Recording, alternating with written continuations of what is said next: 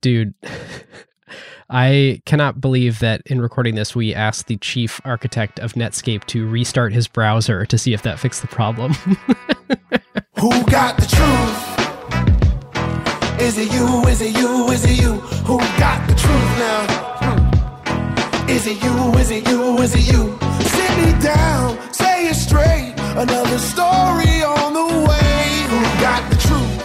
Welcome to this special episode of Acquired, the podcast about great technology companies and the stories and playbooks behind them.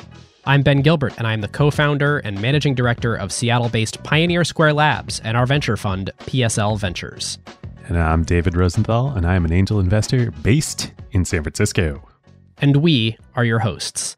Today's episode is a mashup between one of the newest things on the internet and the oldest things on the internet. Our guest today is Brendan Eich, CEO of the Brave Browser, an application right at the heart of the rapidly emerging Web3 world. It is arguably the single largest blockchain-based app with over 50 million monthly users.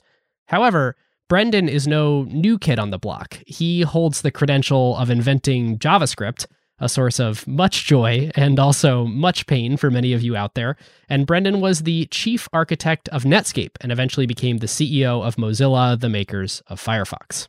So you're saying 50 million MAUs is nice, but Brendan wants this to go a lot higher. It's crypto nice, but it's not browser nice. Yet. Yes, but it is rapidly growing. We had a wide-ranging conversation with Brendan that you'll hear today that bridged this old world and the new in some really fun ways.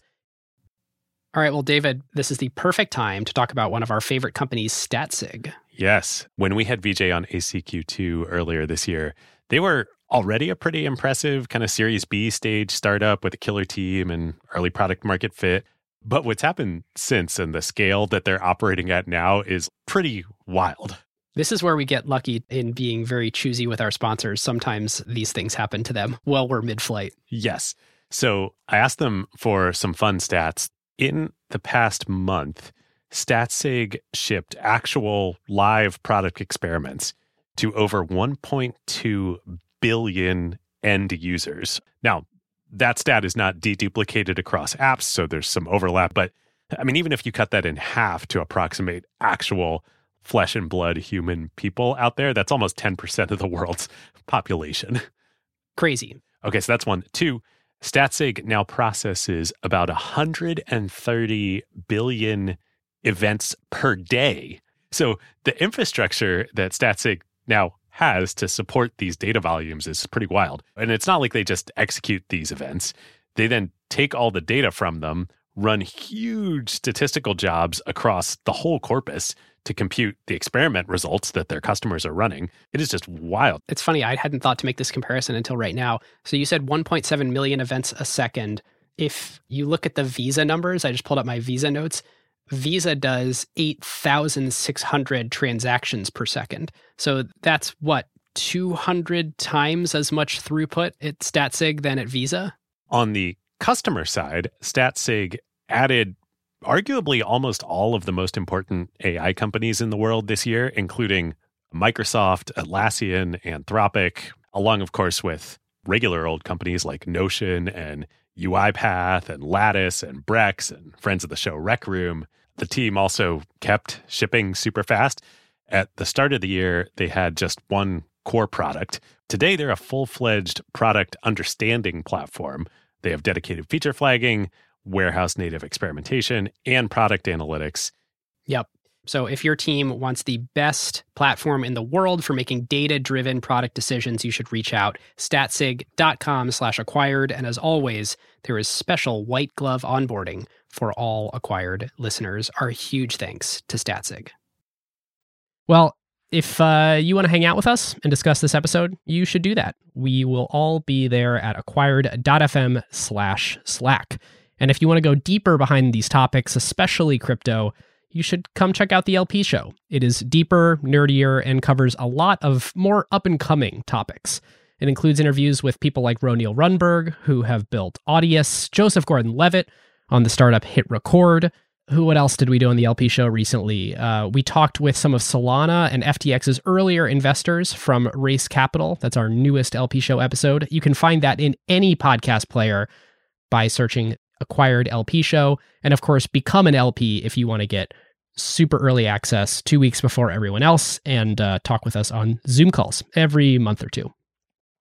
All right. As you know, none of this is investment advice. Do your own research. And now on to our interview with Brendan Eich. Brendan Eich, welcome to Acquired. Hi, thanks for having me. Great to have you here. We've been big fans of your work for a long time. Grew up using Firefox and the Mozilla browser before that and Netscape before that. And God knows I use plenty of JavaScript every day in all facets of my life. So my life would not be what it is without your work over the years. And of course, we are talking on Brave right now. That's great. Your JavaScript use keeps me in t-shirts. Well, we're going to go back and tell some of the story of what led to Brave, but I wanted to get it in your words first. What is the Brave browser? So Brave is a faster browser because it blocks all the trackers, many of which Google or its publishers or ad buyers depend on. And it's based on Chrome, the Chromium open source code. So if you're using Google Chrome, which kind of swept the market up to 70%, let's say, or more of market share, 2.65 billion users, they say, you should get off Chrome and you should use Brave. We tried to make something that's easy to switch to, but that's much more protective of your privacy. And this is an ongoing commitment on our part because it requires a lot of research and development. It requires fighting new kinds of tracking and fingerprinting that emerge. It also involves something we talked about from the beginning and we prototyped in Bitcoin, and that's the basic attention token system for users who choose to participating in private ads that are anonymous, but that pay them 70% of the revenue and that let them support their creators directly through the basic attention token. And that was something we wanted to do because we saw the privacy protection, which is, I think, every user's right and good and necessary, as nevertheless harmful to the current system of ad tech that publishers do depend on. So we wanted to get our users an option that wasn't privacy invading, that let them participate in funding creators. And if you don't want the private ads, you can still fund creators out of your own wallet. We wanted that feature too. So it's kind of a three-sided system, which is why we use the equilateral triangle for the BAT, basic attention token logo. We're trying to connect users, advertisers, and creators flexibly along all three legs of the triangle. Users who don't like ads can turn off the private ads. Users who want to earn from the private ads can then give it all back. Some users just earn and keep it. That's their right too. The problem that Brave solves is the tracking ads, the privacy invasion, because it has all sorts of bad effects I can get into. And users feel it right away. They feel the clutter. They feel the annoyance. They feel the page load delay. Sometimes the mobile pages never load. And there's sort of correlates of the page load problem, which are too much battery use and too much data plan used by all the ad scripts and the waterfall of programmatic advertising that daisy chains from hidden third party to hidden third party before an ad can show up. We block all that with Brave, but once you're in Brave, there's a whole new world of economics that's user-centric. And this is the really big idea of Brave. It's a user-first platform, and therefore it's built from your browser on your device out. That's where all your data feeds originate, all of them, not just the ones Google sees through its search engine or its many trackers around the web. I think it was an important realization that you had when starting Brave that all or virtually all activity stems from interacting between a user and a browser. And that is because of the tremendous rise of web apps, in large part, unfortunately, to the detriment of native apps that run on a desktop operating system. But that is enabled because of the ecosystem that was built around JavaScript. On the other side of things, the entire advertising and ad tracking and digital advertising ecosystem also is built on JavaScript. And so I think there's an unbelievable arc to everything that you've built over the years in deciding to approach this problem the way that you have now at this point in your career. You know, I was part of a project at Netscape that made the browser mass market. It made it commercially safe. Before Netscape, there wasn't a way to trust your credit card number flying across the wire. Netscape did so-called secure sockets layer. Yeah, SSL. So, Netscape was working on making the web safe for e-commerce and useful for the site you went to. We didn't think about the third-party problem. And that's where, before I joined, there was a way to embed images in the browser. That was actually in Mosaic in 1993. And then in 1994, Netscape 1, there was the cookie, which let people associate a bit of storage in the browser with their site. And that applied not only to the banker or game site you were visiting, it also applied to every one of those images. And that created a tracking vector because the image server could be keeping track of you through a cookie that gets bounced into the browser from each site the image is embedded in. And that's why you still hear the term pixel used in ad tech for a tracking element. Even though it can be an invisible script now, it used to be a one-by-one little transparent image. When did you start to realize that this was a problem?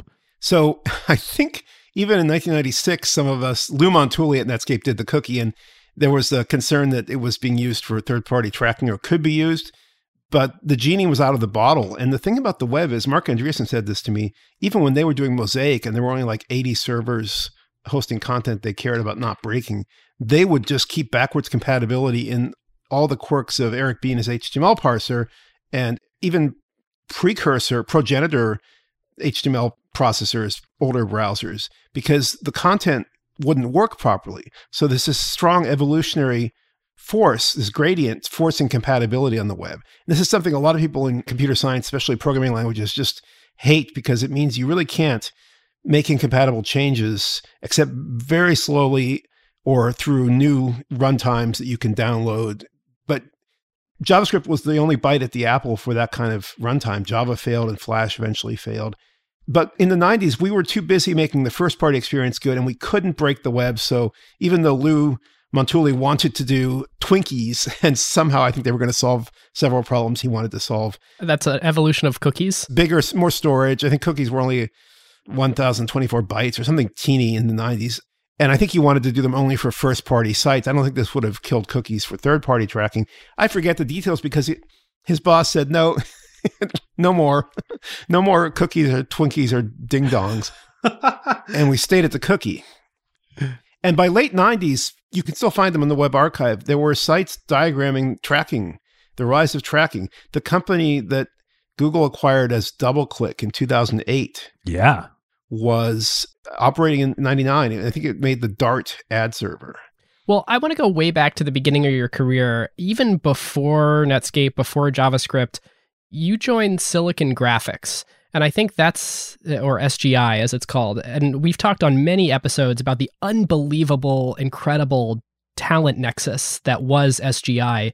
Did you know when you were joining that that was the center of talent that would go on to do so many things? Yes. So I was a grad student at UIUC, which may still be top 5 CS school in the country, out in the middle of Illinois. And I was not going to do a PhD. At some point, I realized that our research team had been hijacked by IBM, and this was a great disgrace in my view, but the professors couldn't fight back.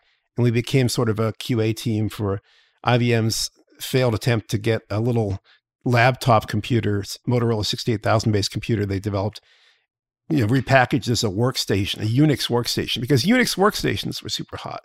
Well, guess who came by UIUC to give a talk? Jim Clark, about Silicon Graphics, doing Unix workstations with VLSI 3D graphics. That was the whole company. And I almost right away said, I'm going to work for Jim. I interviewed at Sun. I was interested in programming language, so I interviewed on the compiler team. I wasn't experienced enough for them to hire. I liked the manager, Steve Muchnick. I met Eric Schmidt briefly. He was like director of software at the time at Sun. Then I interviewed at SGI and I signed on the bottom line, and it was great. SGI was super hot. It IPO'd after I joined. It, for a long time, had the best graphics, but that eventually got shrunk from VLSI to, GPU and now to system on a chip. And by 92, it had gotten big and divisional, and I said, I've got to get some more experience doing other things. So I left. I was kind of bored. It was political and divisional. Was this before or after Jim left? It was before, I think, because early on, Jim realized he wasn't CEO. So Ed McCracken was running it and Jim was on the board. But I think at some point, Jim had trouble as founder keeping control, as usual, due to dilution. And so by 94, Jim was starting Netscape and paired with Mark Andreessen. And I knew about that because of all my SGI friends. And SGI did the graphics for Jurassic Park, right? Jurassic Park. I know this. This is a Unix system. And they're not looking at a command line. They're looking at the SGI file system visualizer. But I got bored and I left. And SGI got big and kind of boring. And I could see why Clark left when I heard he was doing Netscape. Okay, so how did you find your way to Netscape then? So a friend from SGI who'd come in from a team at IBM, Jeff Weinstein, had gone ahead of me to a company called MicroUnity. And MicroUnity, you probably haven't heard of, but it's got a lot of patents and it's successfully litigated them from 20 years ago to maybe 10 years ago. I forget when they ran out of steam. I think it just made a ton of money off suing everybody. IBM, Motorola, Qualcomm, Broadcom, everybody. Because MicroUnity wanted to create a software programmable set-top box. And there's only one thing that I actually knew about MicroUnity coming into this. Wasn't the chief architect at MicroUnity the same person as both MIPS and Next with Steve Jobs? Craig Hansen might have been at Next. Yeah, now you remind me. Craig definitely was at MIPS. He did the floating point unit, the MIPS floating point unit. So he was the full architect at MicroUnity. So MicroUnity was like practical grad school for me because it didn't go anywhere. It was way too ambitious, right? It was doing a new chip, new semiconductor process, new chip, doing analog and digital on the same chip, I should say. It was doing basically everything except the radio front end that mixes down to baseband. It was doing in software. So all this stuff has come true over time, but trying to do all at once, you just run into the multiplication principle and your odds of success go to 1 in a billion or 10 billion. And they could have used the fab to make SRAMs, but I think it was too boring. I think Moose was really ambitious. He wanted to change the world. He wanted to be the new Howard Hughes in some ways. And he did make a lot of money off the patents. Okay, so did a big crew of those folks leave to go to Netscape, or was that you on your own? Well, it was Jeff Weinstein and I jumped to Netscape within the same week. We're still young and naive. We should have made a company and sold it. We would have gotten 4 times the options. Just as we arrived, we saw some other teams doing that, and they weren't as good. But I can't complain. I mean, it was always the case when you're coming into these systems that you don't know exactly what's going on with the company. But I got there in April of 1995, on April 3rd, I think, and the IPO was sometime in August. So, it was a huge rocket. And it was, to me, a little bit scandalous because in the 80s, SGI had to have 3 profitable quarters before it could IPO, whereas Netscape just went on forward speculation and forward multiples and it was not profitable. But that was the 90s and that started it all. But there was real revenue there. Well, so the browser was charged for in commercial settings. And Netscape used the IPO to buy a bunch of server-side companies and projects, the LDAP team from University of Michigan, Tim Howes and company, the Kiva app server, a bunch of Java investments, even started building a Java jitting runtime to rival Hotspot, which Sun had bought Anamorphic to build. The Netscape version was called Electrical Fire, and it was being developed by this super brain from MIT, Waldemar Horwath. But Netscape couldn't pull it off, and Sun was going to win with Hotspot. So I rescued Waldemar to take over JavaScript in late 97, and I went off to found Mozilla.org after I'd standardized JavaScript. So AOL comes in, they buy Netscape. All those guys you just mentioned, most of them, they go to Loud Cloud. You go in the Mozilla direction. Yeah. My CV is really short, and I tend to stick with things. And the thing was, the browser was not done yet. Microsoft had simply killed Netscape by bundling IE, which it copied and sort of acquired pieces of through Spyglass. Which bought Mosaic. And it sort of kept iterating like it does. So the first version was not real, and the second version was kind of a joke. And the third version was starting to tell you where it could get to. And the fourth version was quite good on Windows, pretty much only on Windows. And meanwhile, they were bundling it with Windows, 95 and then 98. And they got convicted in the US v. Microsoft case for this because it's not illegal to acquire monopoly through, let's say, merit or a sweetheart deal with IBM to be the OS for the PC. I don't know why IBM gave Microsoft that. It's a little suspect, but whatever. They had the Windows monopoly, but what they did in tying the browser to it and threatening Compaq with revocation of the Windows license if Compaq shipped Netscape as the default browser was illegal, and they got convicted for it. But it was too late to save Netscape. And yet a few executives, Mark and Eric Hahn and others, wanted to save something through open source. Commercial open source in the form of Linux was up and Red Hat was up and running. People were excited about the idea of doing a commercial open source project out of the remains of Netscape, at least in the browser team. So Jamie Zawinski kind of led it definitionally and spiritually and as the community manager. And I did the tech side, and we had a bunch of IT people and a couple of tools people who helped us build things that are now taken for granted or now standard on GitHub. And we realized there was this amazing synergy doing something like a dynamic language on the server to generate HTML that has JavaScript automating it. All that stuff was super slick to do in sort of a full stack way. And this was in like 96, and it prefigured everything that came after in DHTML and Ajax. It was pretty cool that you guys were doing this in open source, right? Yeah, I mean, initially Netscape was closed. When we opened it up, we threw this tarball out there, but as we worked on these tools, it got better. We couldn't drag the mail news team out. They'd been sort of messing up Netscape 4 mail news, and they didn't like open source. But eventually it all got rewritten and redone. We even created a portable front-end stack using XML, which was all the rage then. We called ours Zool, XUL, after Ghostbusters. Which became the way that you would write the original browser plugins for Firefox and presumably the Mozilla browser before that. Yes, and the Mozilla suite was pretty much the un-Netscaped, to use ungoogled as an analogy, the un-Netscaped version of the code. And this actually started winning users because AOL bought Netscape and started festooning Netscape with ICQ buttons and AIM buttons and things like that. Yeah, it's like when I go in to make a new meeting now and I'm about to add a Zoom invite, but Google's like, wait, don't you mean Google Meet? And you're like, that's not why I'm using your tools. No, not what I mean. Okay, so we're now at this point where you're on your own with Mozilla. You've taken the code out of Netscape. It's being developed in the open.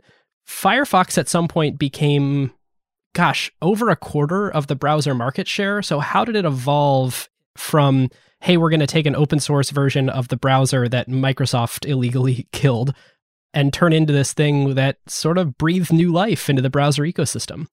We had this idea, and Eric Hahn and Marka had this idea that there would be an escape pod containing the browser code, and it would somehow, land on Tatooine, and the message would get through, and things would come back later.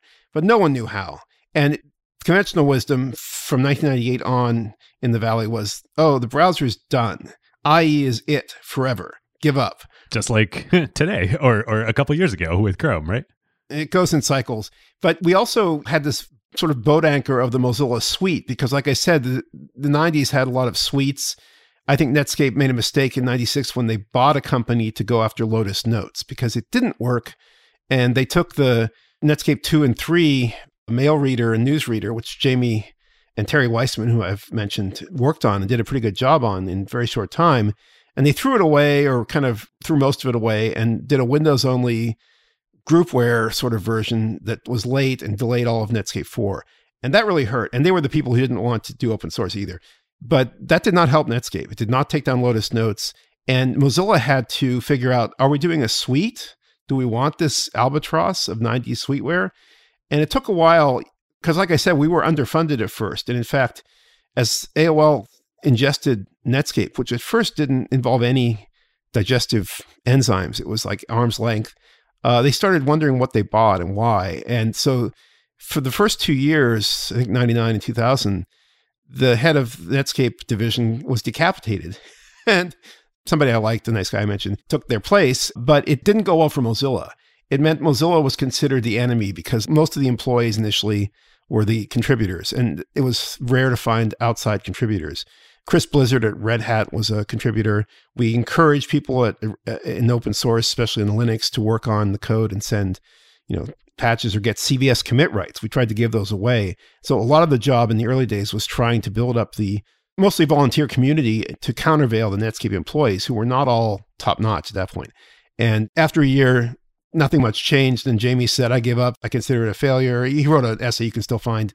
So he quit, but we kept going. And even though we had to be the basis for this suite, because we stripped out the ICQ and AIM buttons, Mozilla got popular. We were doing releases, binaries, because we wanted testers. That was a big change too. A lot of open source projects said, there's the code, build it yourself. Right. Which, of course, like 99% of people who could use the software are immediately out right away because they're not going to, compile on their local machines.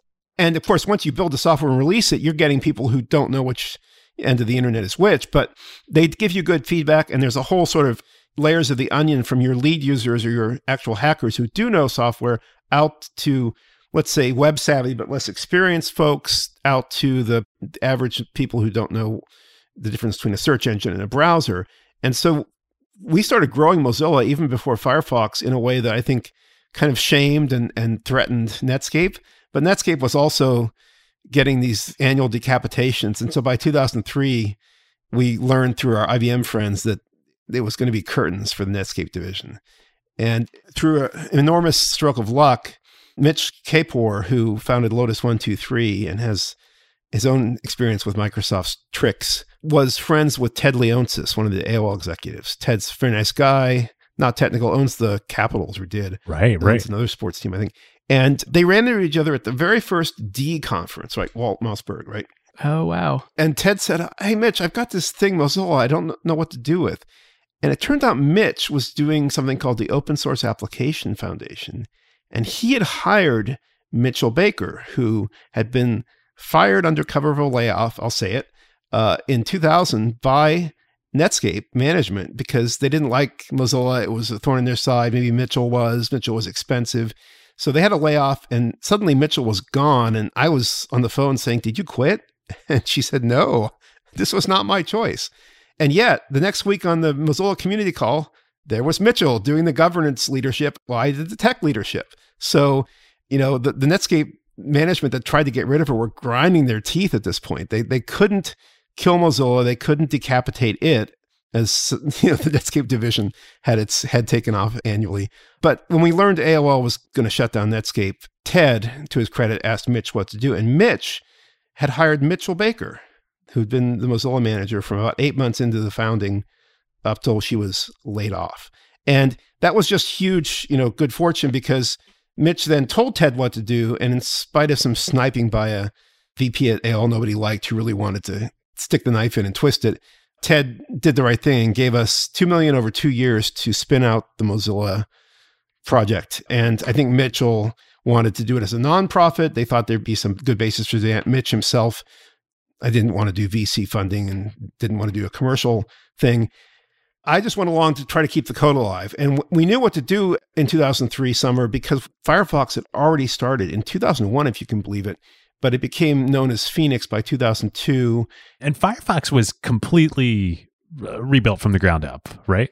Well, it was based on the Zool work that I mentioned that Dave Hyatt and others had done to make a programmable front-end stack on what looks like the web. It's XML and JavaScript and CSS.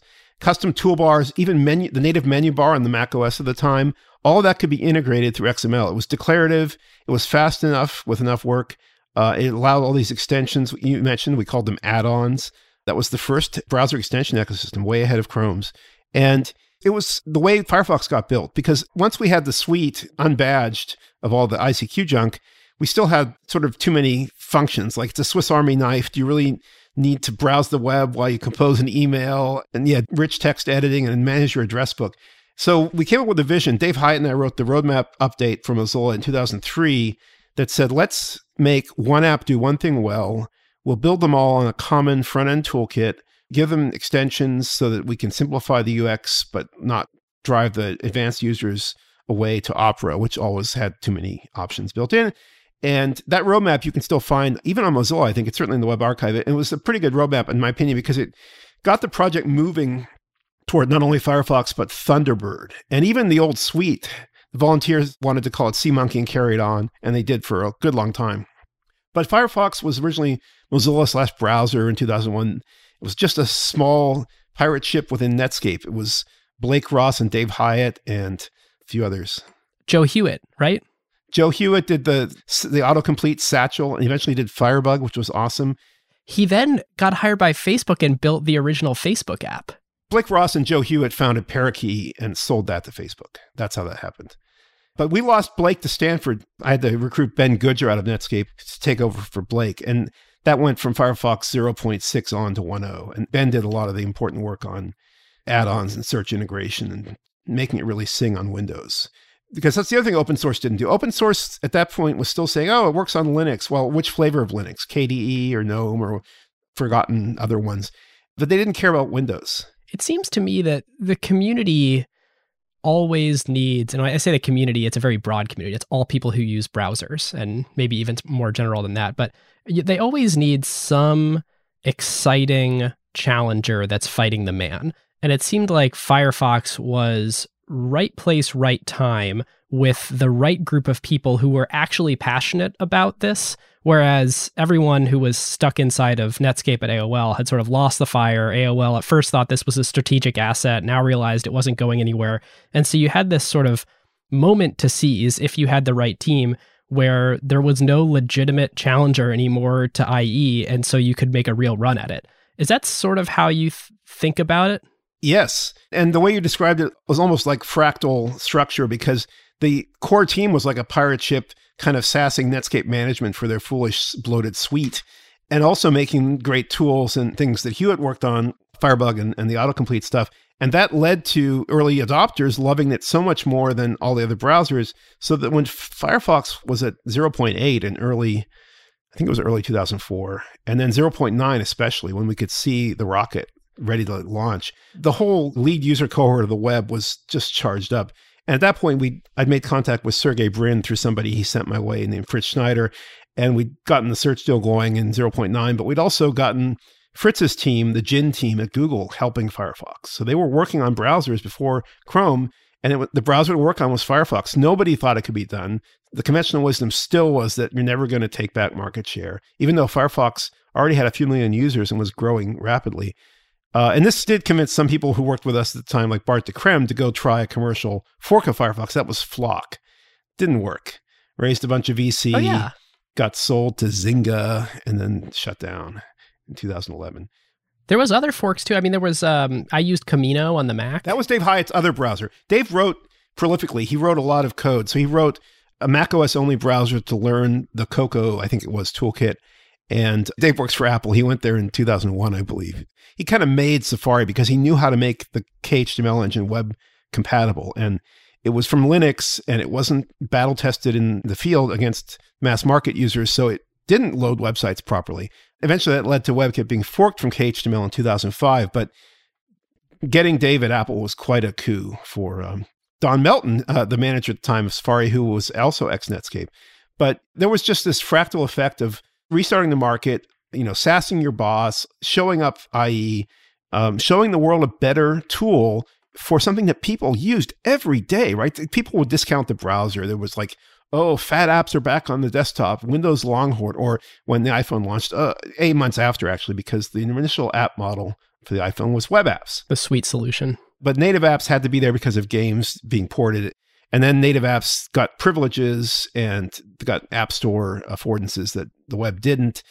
And it's the same thing every 10 years or so. You just get people holding the web back. Usually it's a monopoly power or a market power. And then the upstart comes because people still use the web. The value in the web is so great. And, there's embedded web views in all these apps. And there's embedded trackers in all these apps, by the way. We're blocking those too with our partnership with Guardian iOS Firewall, the VPN. It feels kind of similar to me in terms of narrative and market perception to silicon and to semiconductors. Like, a couple of years ago, people were like, semiconductors, that's so boring. Like, it's not like all the innovations, way, way, way up the stack from that. Well, actually, it turns out the semiconductors are pretty freaking important. And TSMC is a very, very, very important company and one of the top 10 most valuable in the world. The browser feels similar to me. Like, it's so easy to discount it. And yet, the majority of people in the world spend the majority of their days on it. Yeah, it's an immortal app. It's the universal app. The bigger the screen and the better the input bandwidth, the more you live in the browser and you don't want to install some, even Slack. We have a lot of our users of Slack at Brave use the browser to load Slack as a web app instead of loading this bloated Electron app that Slack has been slowly maintaining. There's a real trade-off there that I think is part of the browser's immortality, but the web content is also sticky and accretive, and that's important too. Yeah. I'll sum it all up in one sentence. Firefox did really, really well and gained a huge market share. And then when Chrome launched, it's been slowly etched away every year by Chrome now, and it's down around something like 3%. So I want to fast forward all the way to the moment where you're starting to think about Brave. And yet, there's been all these attempts to start a new upstart browser that has a different take on things. I'm thinking of Dolphin. I'm thinking of Rockmelt that have not worked. Yeah, Rockmelt. So yeah, the Flock was doing social or Web 2.0, aiming at the very center of Firefox's growing market. And that's not a good growth strategy because you have to get people off Firefox and then somehow beat them on the outer rings of growth. And Firefox was already going faster there, and you weren't going to get too many defectors from the innermost nerdy hacker technorati Web 2.0 people. So Flock failed. Rockmelt was after Chrome came out and was based on the Chrome fork of WebKit, which wasn't its own thing really then, and tried to add social. I think it was just, and I haven't talked to Tim Howes about this, I think it was just aimed at trying to sell it to Zuck. Well, Zuck doesn't want a browser. He's got a browser. He's very happy with the Facebook web app on desktop, and then he was at that point already aiming at mobile because the iPhone was out and he wanted full native apps on mobile. So he was never going to buy Rockmelt. So Rockmelt failed. Dolphin did well because I think they had this, I forget her name. She was a great marketer. She got all these distribution and growth hack deals going in various Asian countries. And they did a credible job on making it a good mobile browser as mobile came up through Android. Android kind of double started. It had that G1. What was it called? It was the first Android device. It was the T-Mobile G1. Yeah, it was not good. I talked to Andy Rubin at Google in 2006. Yeah. But Android took a while to get anywhere near decent, and I still can't use it, even though I've got many complaints about Apple. Am I remembering right that Dolphin at some point, I don't think originally, but maybe later in its life, pivoted to be like, oh, we're privacy focused, right? So like people were starting to think about this. Everybody's doing that now. They're putting privacy perfume on without taking a shower in some cases. Oh, I love it. But one of the big browsers that succeeded in Asia besides Dolphin was UCWeb. And UCWeb grew against Chrome in Indonesia and Bangladesh and India. In some Indian states, it had more share than Chrome. And one of the things we noticed that UCWeb did was it blocked ads. So having done Firefox and been in the situation where we didn't even have the best privacy features, it's kind of embarrassing, but it's true. Mozilla did not lead on privacy as well as Steve Jobs did at Apple. The very first Safari had private windows. It had a third-party cookie blocker. Neither of these things were in Firefox at the time. Private windows came in quickly. We never shipped a third-party cookie blocker in my time there. There was always concern about rocking the boat. I have to say there was probably some implicit concern about the Google search partnership and what would be the effect on that. Because, of course, the vast majority of Mozilla's revenue comes from the Google search deal to use Google as the default and get paid hundreds of millions of dollars from Google. Yeah, it really was the one big trick for funding Mozilla. And it was, good while it lasted, but it also foretold Google doing its own browser, right? We could see this coming too. We didn't want to take so much revenue in the deal that it became cheaper for them to do Chrome. So we tried to adjust that. But all we did was defer Chrome maybe a few months, a year at most. It wasn't clear we deferred it at all. Because by 2005, Dave Hyatt and Maciej Stakowiak and others at Apple had said, let's stop patch bombing KHTML. Let's make our own little mini Mozilla. It'll be run by Apple, but it'll be webkit.org and it'll be a proper open source project. And good for them. They did it. And that became the basis for not only what they put in Safari, but for Chrome. So there was a gleam in Larry Page's eyes when last I saw him, 2005. He was saying, yeah, WebKit's so clean. I'm like, Larry, go do your own browser. It's fine. Don't worry about Firefox. You should do your own browser. So we knew that in 2006 they were doing it. We knew that they were at that point pulling people off Firefox. And some of the people I'd worked with at AOL or at Mozilla were working on a prototype. And it took them a while to get it out. Chrome came out on September 1st, 2008. And it wasn't really, at first, clearly about fast JavaScript or all the stuff that people think of. It was more about isolating the Flash player so that when it crashes in a tab, it doesn't drag your whole browser down. Yes. Yes. And that comic that they shipped was just freaking brilliant as a marketing strategy for the nerds out there that would really appreciate process isolated tabs. Yeah, it had everything. It had Lars Bach about V8. It had Darren Fisher, who I'd worked with at AOL. But at some point, I don't know when, I heard this from a friend who was at Google. Larry sat up and said, wait, we're running a search advertising business and Chrome isn't tracking our users? What are we doing wrong? And so in 2016, Google's privacy policy changed. This was after I started Brave, but I'll tell the full story of Brave by starting there, because at that point, ProPublica noticed, The Guardian republished their piece. They sort of said Google's crossed the Rubicon. They've connected all their data into one big ad exchange and data collection system. with a carve out for Google Analytics, it's not clear how much Google Analytics is private anymore. And Chrome, if you sign into the browser, which is a separate feature in the upper right corner, using your Google account, then you're tracked for ad targeting. It's Google's business. But a lot of people didn't know this, and some people didn't sign into the browser. Well, in 2018, September, Google said, gosh darn it, people aren't signing into the browser enough. We're going to just do it whenever you sign in to Gmail or YouTube in a tab. We'll just sign you in across all the tabs and we'll track you. Oh, wow. If you don't like it, you can opt out in the Google account settings. Yeah, right. But nobody's going to do that. And I do. I mean, yeah, you'll do that. But like, I used to do talks at conferences, ask how many people were using Chrome, how many people knew this, how many people opted out. And the hands, were numerous, and then they started falling, and then there were red faces and consternation. This is not just Google. I pick on them because they became the biggest, and buying DoubleClick was an earlier sort of Rubicon they crossed, because I think Sergey told a friend of mine in 2003, we would never do like tracking for ads on publisher pages that tied into our search ads. We would never track across the web. That would be evil. Oops. Well, it changed. Well, the definition of evil shifts depends on how large the incentives are. Yeah, and going public also just puts a fiduciary duty to your shareholders on you that is hard to resist. And this is kind of the animal, the blind, voracious beast of capitalism. So when I was thinking about Brave, I realized not only had Mozilla become captured by its search partner and was probably going to die because it couldn't compete, not just on Chrome intrinsic qualities, but on distribution, which really matters at scale. You have to pay for it, right? Microsoft had woken up and was doing IE and finally did Edge. And this was before they switched Edge to be based on Chromium. They were certainly still distributing it on Windows. They were kind of tying it. And I would say it's gotten worse. Windows 10 and 11 have gotten even more aggressive, though they backed off on one particular thing recently, where it's almost like back to the antitrust case. They're saying, hey, you're not using Edge. We've noticed. Would you like to use Edge? Or, oops, we reset your default browser to Edge. That happens too. And this is a problem for Google. So Google has to pay to distribute Chrome. Mozilla doesn't have the resources to do this. Our growth with Firefox when I was there was completely organic, I think. And it probably was mostly organic after I left. They might have done a little growth hacking. So, and they never got big on mobile. I'd love your explanation. And again, I don't ask this because I don't have thoughts myself, but I want to hear from you. Why is it bad to be tracked? Yeah, people sometimes, if they're savvy, they'll remember Richelieu's epigram. I don't know if it really came from him. Give me 6 sentences from the most honest man and I'll find a way to hang him, right? Snowden changed things. People realized, wait a minute, there's violations of federal law here.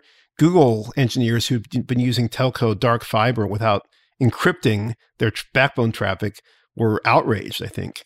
And data breaches bother people. And the third-party problem I mentioned, those embedded pixels and all those embedded scripts, you don't know where your data is going. It's not just that it's tracking you to give you a better deal or to make your ads more personalized on a website. That data is flying out the window, and it's going into stuff that is available to not only the dark web, but just available publicly. A horrifying story, I won't name names. We have a vendor at Brave that has information on people. It shared it with Experian. We didn't know this was happening. I don't know if there's a privacy law that was breached. We believe their privacy policy was breached by their own action or their setting of this as a default that we didn't know we had to opt out of. Experian is just breach city, right? These are jokes. It's criminal. I don't know if it's literally criminal, but it feels criminal. Right. So consciousness of privacy as something where you're unsafe if you're tracked grew. Initially, it was like, I don't care, track me. I have no privacy. Just make my experience more personal. And then it became, wait a minute, there's some third party or seventh party, 7 degrees of Kevin Bacon. There's somebody in, Russia who's tracking me. That's no good. There's somebody playing games to track me around physical world using geofencing. That's possible with ads. And it's been done probably by malicious actors. There's spy stuff going on. People realized that this was a bigger problem than just, something somewhere has some dossier on me. Because once you have a dossier on a server, it's very likely it's going to get copied or leaked, and it's going to be in 100 servers or 1,000 servers. And you won't know where it is or to what bad uses will be put. So meanwhile, privacy law was coming up in Europe that in its own abstract way, sometimes without defining its terms, did use sort of common sense notions about how we interact, which Steve Jobs himself once talked to Mossberg about in very plain terms, which is privacy means you don't get my data unless I know I'm giving it to you for a specific purpose that benefits me, and there's sort of a quid pro quo. And that's what the GDPR tries to do with purpose limitation or purpose specificity. So when you consent to those cookie dialogues, which are all misregulated, mismanaged, and nonsense, I'm not defending them. And GDPR, like all regulations, is full of unintended consequences. What they're trying to do is say, do you consent to let a tracking cookie be set, let's say, for some essential or inessential reason? And there are carve-outs for essential reasons. When you go to a search engine, it's a first party. You're giving it data to get better results. So there's an essential purpose there that can justify some kind of data being processed. It isn't necessarily tracking because it's only at that search engine. But when you're dealing with all these sites that throw these cookie consents, click here to learn more, and there's 300 vendors. And if you want to opt out, you have to go click on them. And often there's no page there. There's a 404 HTTP response. There's no phone number. There's no way to opt out. So it's a complete fraud that you can opt out of this easily. And that's also against the law in many places in the world, not just Europe. A lot of these privacy laws are coming up around the world. And this was sort of concurrent with the rise of Brave. But the consciousness about privacy is still growing, and that's helping us because we were at the forefront and doing this R&D I mentioned, which made us fast and efficient. And you're seeing others jump in with DuckDuckGo always had a more private sort of search front end on Bing. It's pretty much Bing still for the keyword search. They had mobile browsers. Now they're adding desktop browsers and other products. And like I mentioned, Apple gets fair credit for privacy concerns that I think came directly from Steve Jobs in Safari private windows and third-party cookie blocking. And Apple wraps itself in privacy with some justice. And now even Google's trying to claim to invent the privacy sandbox to save its business. To save the world. Sorry. And ram it through standardization and into other browsers. Let me ask David's question a little bit more specifically. Why is a private computing experience important to you personally? Yes. So I mentioned this rising consciousness of privacy, how privacy is sort of multi-sided and involves different degrees and kinds of threats. So those matter to me, no doubt. But I also think the user has to have privacy for economic advantage. Otherwise, we have no way of collective bargaining with the network powers. And any network is going to have power centers. It's just because of network effects. And, whether they collect much data or just become a successful business, they will have economic power, market power, and the users may just be these sort of sheep to be shorn of their wool. That is the model for ad tech.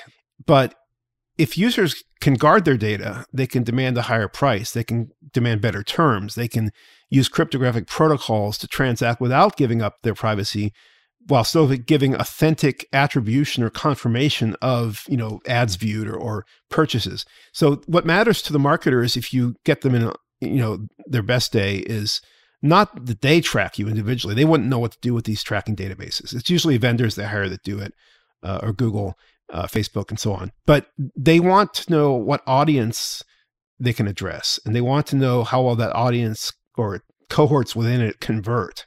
They want to segment that audience and see if they can do performance and growth marketing with pseudoscience, mostly regression, logistical regression, mostly, very simple statistics to see this campaign's working, this one's not. I'm going to spend more money on this and less on that. And I'm going to try this new, paid media approach. I'm going to try this new Brave browser private ad system because there are some users there that are off the reservation. They are not reachable, addressable. They used uBlock Origin on Chrome, and now they're using Brave, and I can't get to them through my usual, media channels and advertising methods. So I'm going to put a little money on Brave, and that's how we built up the private ad business as part of Brave Rewards that uses the basic attention token. And that matters to me too, because I always thought about economics. I was interested in it from a young age, but I also at Mozilla thought, we're going to get killed by Google. I think every executive thought this at Mozilla. I'm not breaching any NDAs to say this. It was something that maybe can't be solved without really doing a second browser and marketing it as a companion to Firefox. And I actually talked at one point with Dave Hyatt about doing this, but I couldn't recruit him away from Apple. And I tried to get Hewitt as well. And it would have been a WebKit-based Mozilla browser, but it was too risky. I couldn't get the talent I needed. It would have undermined Firefox at some point, and it would have been bad for morale.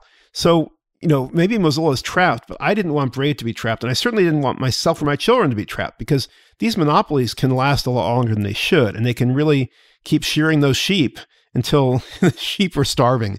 And that's happened. I think that's where we're headed with all the censorship and the heavy-handed interference in sort of search results. Demonetization of YouTubers in 2015 started, and it wasn't just, over atrocious content that should be censored because otherwise you're going to just have people after you and you're going to lose viewers. It was over all sorts of things that nobody could understand, and they were just losing money as YouTube creators. Like, these were just creators who were talking about their hobbies, and they found their ad revenue going down. Oh, totally. Yeah, Google changes YouTube algorithms, Facebook changes Instagram or Facebook algorithms, and like it completely wipes the table of whole, sectors of creators. Yeah, in the UK, there were actual regulatory cases involving this search algorithm, SEO sort of change. Matt Cutts, when he was at Google, used to blog, and he tried to be transparent about it, but it was clear Google had a lot of power, and there's sort of a black box that they're operating inside of, and it's a casino. The house always wins. So I wanted to use something that we knew about in the old days of computing, where you were the system administrator of your department's mini computer or your lab's mini computer, or you were your PC's administrator. You had to get the CD-ROM. You had to install it. That was a total pain. It was a tax, but you could keep your data there. You could make sure that you knew what was going on. Your system had, in many ways, more integrity than our modern day connected devices do, where they can be updated behind your back and things can go wrong or sideways, and there's all this third-party tracking. So I wanted to get back to the user having power through privacy, through shields, is what Brave calls them, through the power in your pocket, which is the supercomputer, the micro-unity superscalar architecture from the 90s. And yet it's kind of underutilized. Software is not 10,000 times better, even though the processors are that much faster. Something's gone wrong. Because even in the early 90s, Silicon Graphics operating system was getting bloated. And we're talking about going from 8 meg RAM to 16 meg RAM. I mean, just ridiculous small amount of memory. And yet the software was getting bloated, X Windows and Motif and all this garbage. So software has not gotten better. It's in some ways gotten worse. And I wanted Brave to wave the flag of better software, tighter software that defends your privacy because it gives you economic bargaining power, a chance at changing the topology of the network where, again, there's always going to be central powers that come and go and accumulate wealth. But if the users can fight back, they can have, let's say, other options like cryptocurrencies and tokens and smart contract systems. Well, I was going to say, maybe for the majority of people out there, when you were starting Brave, yeah, like, oh, economic power, I get it. Like Google, Facebook, they've got power. But how on earth would I ever, as an individual, have economic power? Wasn't our pitch. Our pitch was private, fast, low battery use. And we actually, at Mobile World Congress 2019, this Green Spectre company from the UK came by and said, yeah, we've measured. You're the least power-hungry browser on Android. It was awesome because it confirmed our own research team's results. But you have to sell with what people feel every day. What they feel is that page load lag. They feel that battery being drained. They feel the data plan. Even though they may be on an unlimited data plan, there's still ways they perceive it. But now, I mean, I imagine it feels real to people that, like, yeah, I can make money with my attention on the internet. Like, it feels very real to people. It's so funny because we have different tiers of ad rate card around the world because it's easier to get ad buyers in the US and paying the most in the UK and Europe after and so on. And so we have a lot of fans around the world who are in lower tier regions and they aren't making as much, but it may go a longer way for them. It isn't like we're trying to make people rich or we're doing a pump and dump. We're trying to make users get 70% of the revenue of a growing business that, if you look at online and digital advertising, it's still 300 billion plus a year. That's a huge business. If we just get, 1% of that and we share 70% of that with our users, that's that 2.1 billion, right? So to be super crisp, to make sure listeners understand it, an ad is displayed to me, and this is an ad that's purchased through the Brave ad network where the advertiser is willing to say, look, I know that this isn't going to do a bunch of crazy targeting stuff. This is just going on to the Brave ad network. A user views that ad, and then 70% of the revenue from that ad shows up in the user's wallet in the form of the basic attention token. Yes. So when you say network, people think tracking because networks have lots of ways to track. So what we do instead is we put all the ads into a catalog through a link to the creative for the ad, the image or web page or video that's in an edge cache somewhere. We don't consider that an adversary. The link to the ad and some keywords about the ad go into a catalog, and the catalog gets updated to a large number of people in each region, and it gets updated several times a day, the same way for everyone. So you are not identified by downloading that catalog. It's kind of like getting a safe anti-phishing list or a safe browsing list, an anti-malware site list. And that's how we solve the problem of ad networks that today in conventional ad tech will track you on the front side and take all your data even before they've decided what ad to show you. We do the decisioning in the browser based on this catalog. So all the machine learning on the mother of all data feeds I mentioned earlier is in browser. It's only on if you opt into the system, by the way. It's not turned on normally. And that's what does the ad matching. I see. Yeah, so I'm wondering how, I was definitely buying some ads on Facebook for startups I was involved with in 2015, 16, and it was unfreaking real, the level of targeting. You could target one person. Yes. And as an advertiser, you're like, this is magic. I can acquire exactly the customers that I want. Of course, that's at the expense of the users, and Facebook has walked back a lot of this and made it more broad. Is there some measure of an advertiser being able to tell you, hey, these are the types of customers I want? Or is it like buying a billboard on the highway? Yes. So we're big enough now, and even when we started, we were big enough that we can do some very coarse segmentation, which does not let people be re-identified. Because the problem with the targeting systems you mentioned is they can, like you said, target one person. I think LaTanya Sweeney said in the US, if someone's birth date, gender, and zip code are known, they can be individually identified, re-identified. So obviously, we're not going to give out any information to advertisers ahead of time, but we do have ways of sampling our audience to very coarsely segment it so you can address those segments. And some of those keywords in the catalog express those segments. They're basically segment identifiers. And separately, the machine learning in the browser develops an opinion about you from your search queries, your clicking, what pages you visit, all that stuff about what segments you might fall into, and then the matching occurs. So we're using, support vector machines and Bayesian sort of fairly simple stuff. It doesn't burn your battery. We don't need TensorFlow or a cloud supercomputer to do this kind of machine learning. And that does a pretty good job. A lot of ad tech is not as precise as you think. Facebook said they could target that person, and they could often, but sometimes there were fraud actors. Not so much on their native apps, but on publisher pages.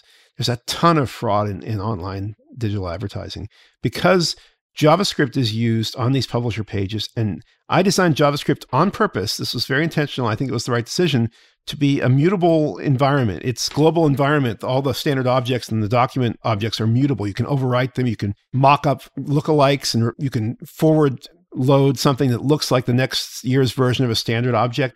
So JavaScript's mutability was a huge boon. It probably wouldn't have survived without it, but it also means there's no security property called integrity. It means that when the publisher is loading all these third-party tags from Google and others, they can fight each other. They can overwrite each other. They cookie stack. They cheat. And what's worse, you can take the whole publisher content, scrape it into a fake environment in a bot, and the bot pretends to be a user clicking on the ad, and you get paid the ad revenue because the ad buyer didn't cross-check the publisher's ID in Google's ad exchange, which is a fraud operator, against the true New York Times ad ID. It's bad. And that Google still gets the fee when this advertising money is stolen by fraudsters makes Google complicit with the fraudsters to some degree. It misaligns the interests again. It's a conflict of interests.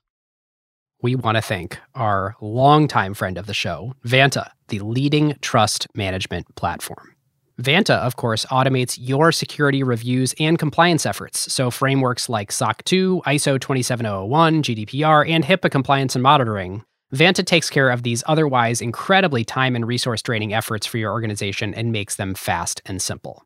Yep. Vanta is the perfect example of the quote that we talk about all the time here on Acquired. Jeff Bezos, his idea that a company should only focus on what actually makes your beer taste better, i.e. spend your time and resources only on what's actually going to move the needle for your product and your customers, and outsource everything else that doesn't. Every company needs compliance and trust with their vendors and customers. It plays a major role in enabling revenue because customers and partners demand it, but yet it adds zero flavor to your actual product. Vanta takes care of all of it for you. No more spreadsheets, no fragmented tools, no manual reviews to cobble together your security and compliance requirements. It is one single software pane of glass that connects to all of your services via APIs and eliminates countless hours of work for your organization. There are now AI capabilities to make this even more powerful, and they even integrate with over 300 external tools. Plus, they let customers build private integrations with their internal systems. And perhaps most importantly, your security reviews are now real-time instead of static, so you can monitor and share with your customers and partners to give them added confidence. So whether you're a startup or a large enterprise and your company is ready to automate compliance and streamline security reviews like Vanta's 7,000 customers around the globe, and go back to making your beer taste better, head on over to vanta.com/acquired and just tell them that Ben and David sent you. And thanks to friend of the show, Christina, Vanta's CEO, all Acquired listeners get $1,000 of free credit. Vanta.com/acquired.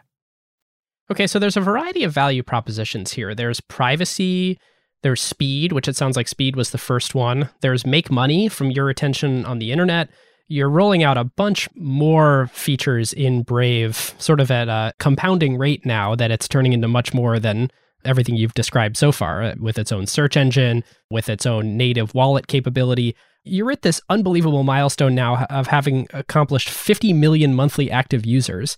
What was one or two of the tipping points along the way where you realized, oh, this particular value prop really resonates and accelerated the growth? Well, some of the stuff was early mistakes you make when you're a small startup. You choose to use a shortcut. We used the Electron framework when we switched from a private version based on Mozilla's Gecko engine to Chromium Blink. And using Electron was a mistake. It wasn't designed for a browser. It turned off the sandbox. That was horrifying to discover. And it's kind of bloated and replaced a lot of middleware files in the Chromium code that Google was breaking through internal API shifts. And we finally got onto a proper, well-maintained Chromium fork, including the front end. Now, the downside of this is we look a lot like Chrome. We have the Brave lion icon for shields. We have the triangle for bat. We have our own look for the tabs, but it still looks a lot like Chrome. It's tabs on top. It's got Chrome extensions, which can be loaded if they don't use the Google account system I mentioned that's for tracking that we disable. But, it's still a little bit too Chromey. And yet, I think it's worth it because that helped us get users off of Chrome. Until we really did that rebasing on the front end of Chrome, we were paying a growing maintenance cost on all this Electron forkage. And our users were suffering because it wasn't fully Chrome. There were extensions needed to be manually supported or ported, and things weren't working right. So we switched to a more complete Chrome fork like a lot of browsers use. I think Vivaldi is an exception. They have a React Native front end, and they've sunk the cost to stabilize the middleware. Which is so interesting, right? Like if any upstart browser team and leader were going to build your own stack, it would be you. It takes a big team. And you've chosen not to. I have 10 people in the first seed round of Brave. What am I going to do? I knew how to do 10 people out of AOL with the Netscape Mozilla code base because I'd worked on that code base with hundreds of engineers at Netscape AOL. And those people were still working on it for a while. AOL did lay off a lot of them, but kept some on. Others went to IBM. And even though we had to shrink the workforce, but it was bigger than the 10 people I had at Mozilla in 2003 when we spun out. And until we got the search deal in 2004, I couldn't really hire more people. We were burning down the $2 million from AOL. Well, it's a similar sort of situation with founding Brave. I had to take 10 people. I had to use some existing code base. And we did start with Mozilla Gecko in a multi-process sandboxed framework called Graphene that was part of Firefox OS, which I'd worked on. But it just lost on this big spreadsheet we did where we just scored it against Chromium Blink, and it just lost on too many rows. It was, what are we going to do for DRM? Oh, at the time, Firefox has a custom Adobe deal. We can't partake of that, even if we use the Gecko source. We have to go get Google Widevine, which Google made free as in beer, even though DRM is a closed source. It was bad, but you have to have it. People, not just Netflix, Amazon Prime, Hulu, et cetera. So what are we going to do? Well, Google's giving it out, but they're really only giving it out for Chromium-based browsers. And so we did that. And there were just 100 other paper cuts or major issues like that. Gecko was never big on mobile because Mozilla was never big on mobile. We needed all the mobile WebKit lineage that goes into Chromium Blink that's still used on the mobile web, stuff that preceded standards. So it was just at the end of 2015, we just said, got to switch. And that's when we switched to Electron, but that had its own costs. And yet, as a small team, we couldn't do the full Chromium fork. As we grew, we did. And so by, I think it was end of 2018, we came out with the Brave Core-based browser, which is our maintainable version of Chromium Blink and our own front end still close to Google's. And that was very popular and all the extensions worked and we started growing faster. We've doubled for 5 years in a row, or more than doubled some years. So 50 million users, that seems like the largest self-custodied crypto wallet application in the world. And That's one way to look at it. The other way to look at it is it's this tiny fraction of the overall browser market share. Yes. I haven't heard anyone talk about the browser wars and market share in a while. Do you know what that sort of looks like today? I mentioned Chrome is alleged to have 2.65 billion users. Now, some of these users have gone away. I uninstalled Chrome. I found that there was a secret installer called Keystone that was messing my system up. Somebody wrote a blog post about this. Google denies it, but just phenomenologically, life got better when I ripped all that out. It was sort of hiding itself in the OS. It was kind of creepy. What matters in browsers, and you mentioned it earlier, is sort of every 10 years is a changing the guard, and there's this rapid evolution, and there's a sort of lead user effect. Eric von Hippel of MIT described this, right? The lead users invented the plumbing toolkit. They were homemade by machinists, plumbers, and they became standardized, and big tools companies built them. Lead users invented fiberglass surfboards, a lot of hot rodding, like Tom Wolfe described. Windsurfing, user-generated, in some ways, Bill Bowerman, Nike. Lead users. These are people who are not just creating something to go make a buck and seeing a need in the market and making a widget. They're users of their own products. They love the product and they understand what it's doing or what it needs to do. And having those lead users favor, Firefox in its day or Brave now is super important. And the lead users that I see that are very generative, somewhat controversial, are working on crypto projects, blockchain projects. They're working on decentralization. That's not going to be controversial on this podcast. Yeah, I mean, people are exaggerating how much energy Bitcoin uses and also not aware of how Bitcoin can use energy that otherwise goes to waste. But we're not Bitcoin based anyway, and there are new blockchains that are much more efficient. So the whole thing is, to me, kind of needlessly ideological.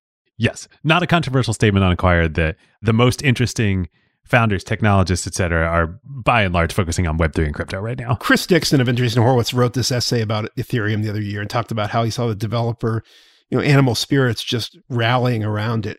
And it's true. And then Ethereum got slow and the fees were too high. But in some ways, it's like Unix, the Ethereum virtual machine now, the bytecode and the smart contract system with some transportation cost, if it's not directly portable, is supported on other chains. Polygon, obviously, Avalanche's C chain is an EVM compatible. Like the Unix system call table being copied into different flavors of Unix. The sort of design DNA spreads easier than code DNA because code has hard requirements, not all of which are known or tested for.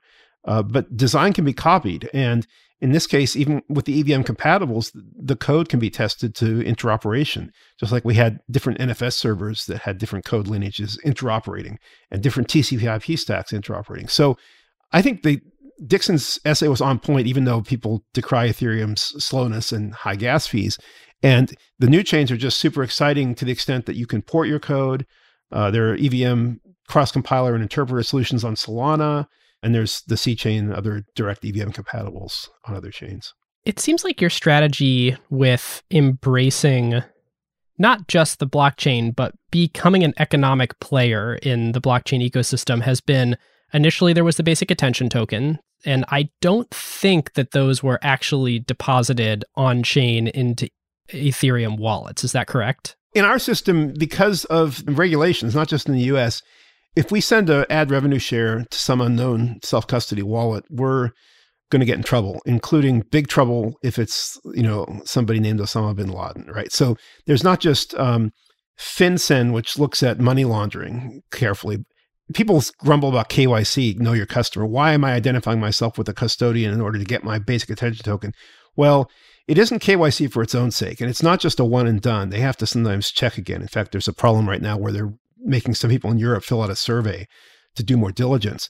But KYC serves as a means to an end. The end is anti-money laundering. It's identifying all these flows. And, some of the crypto noobs also think, well, I should just go on chain and then I'm anonymous. No, you're going to get re-identified through blockchain forensics, right?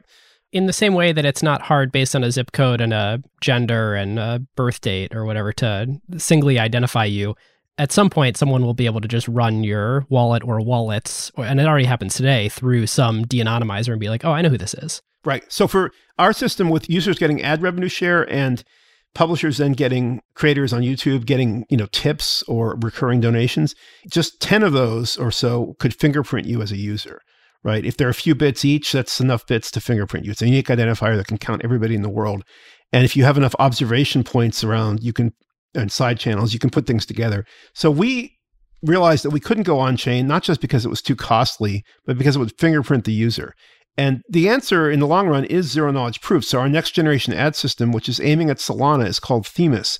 It uses a black box accumulator in the browser to build up an authentic, cryptographically secure ad performance set of numbers that can then be put into a zero-knowledge proof system directly on chain, and the ad buyer can verify for themselves from the terms of the proof that the ad performed. That's the magic of zero-knowledge proofs. By verifying it, you can believe the truth claims. And we're trying to move on chain with that very soon with Solana, which is exciting, but we're still burdened by the regulations that require not only the anti-money laundering, but also the Office of Foreign Asset Controls in the US. Don't send to a self-custody wallet that's owned by somebody on the FBI's top 10 list, right? Or you'll do federal time for that. So, people get mad at me like, why must I KYC? And they think I'm some kind of, crypto hater. No, I love on-chain direct. I've done it. I've paid one of the auditors for our smart contracts for the basic attention token got paid on chain, and it was great. Much better than sending a bank wire. But there are problems if you want privacy right now and you want to comply with these regulations, which have pernicious penalties. So we're working toward a more decentralized future, and we'll have to see how it goes.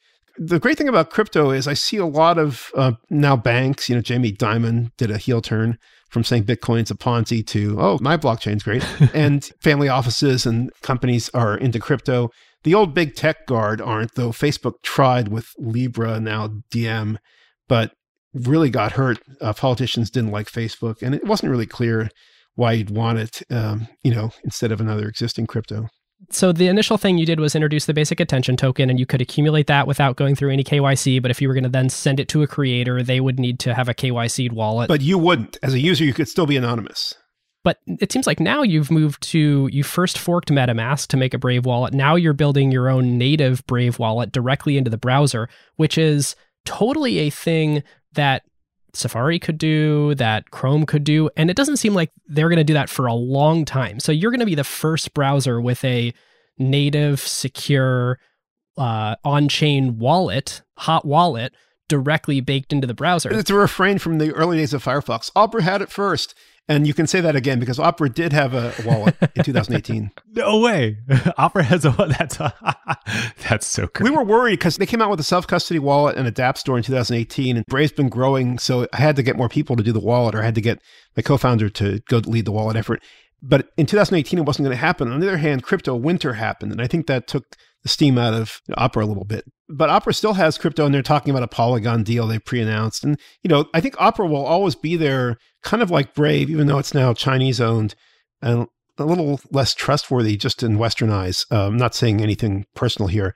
And yet Opera will be innovative, but Brave's going to go faster, and we're going to do things that cut across the self-custody versus custodial usability trade-off space, because it took 25 years to train people to use username and password logins. And maybe for real banks and Coinbase and so on, you have to have a second factor authenticator app or something like that, or a YubiKey. That's almost as hard as self-custody. It's a little bit safer in that if you lose your private key, your word list, your backup, your crypto steal with self-custody, you've lost.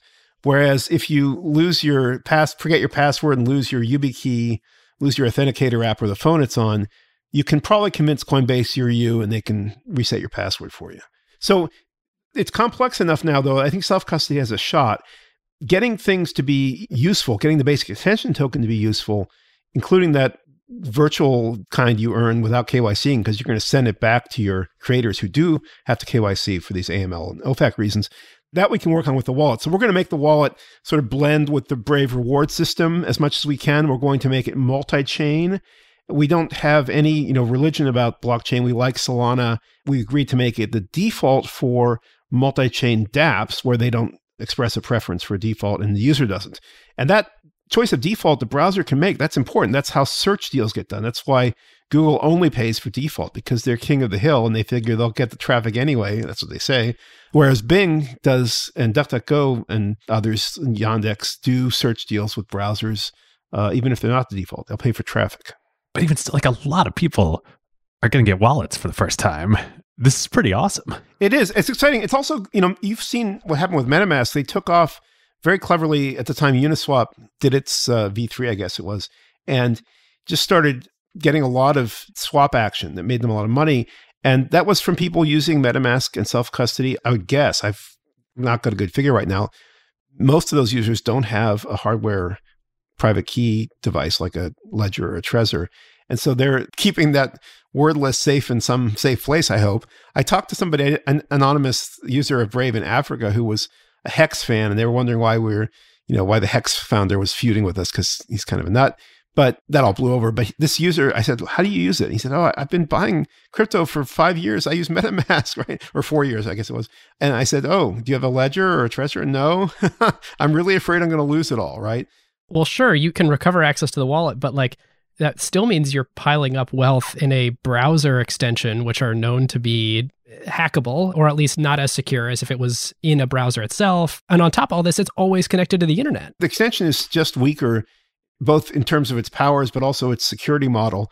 If it's doing its own secure store for a private key, it's just in a weaker footing than a native app by design. Then, we see this all the time. If you tweet and you mention MetaMask, I joked the mask that is Meta because I didn't want to say it, you'll get all these phishing support accounts pretending to be your buddy, impersonating my friend David Walsh, who was at Mozilla and now is at MetaMask. And they'll try to say, DM me or, go to this Google form and we'll help you get your key recovered. And sometimes the topic wasn't even about lost funds. And you go to the Google form and right above the fine print from Google that says, don't enter any personal private data or passwords in this form is a field saying, give us your 12 words, your 20 words. So these fraudsters just swarm onto this. There are bad actor companies in the ecosystem right now that are trying to tell you, hey, for a nice experience, to have all of your wallets aggregated here, type in your secret phrase from your, local self-custodied wallet into our thing. And I've seen this on Coinbase, but I know there are others. We are not yet trained on what these secret phrases mean in the way that we're trained about passwords. And it took 20 years, and it took 20 years to train on credit cards. And so we're telling people, hey, this is like a username that you can type in anywhere. And it's completely defeating the purpose of that as security. Same thing for QR codes. QR codes have become shorthands for links. I go to my neighborhood pool and I can scan a QR code with my iPhone and then sign in on the web form. But QR codes are also used, especially in crypto, for spelling a private key. And you should not be putting them on paper for somebody to scan ever.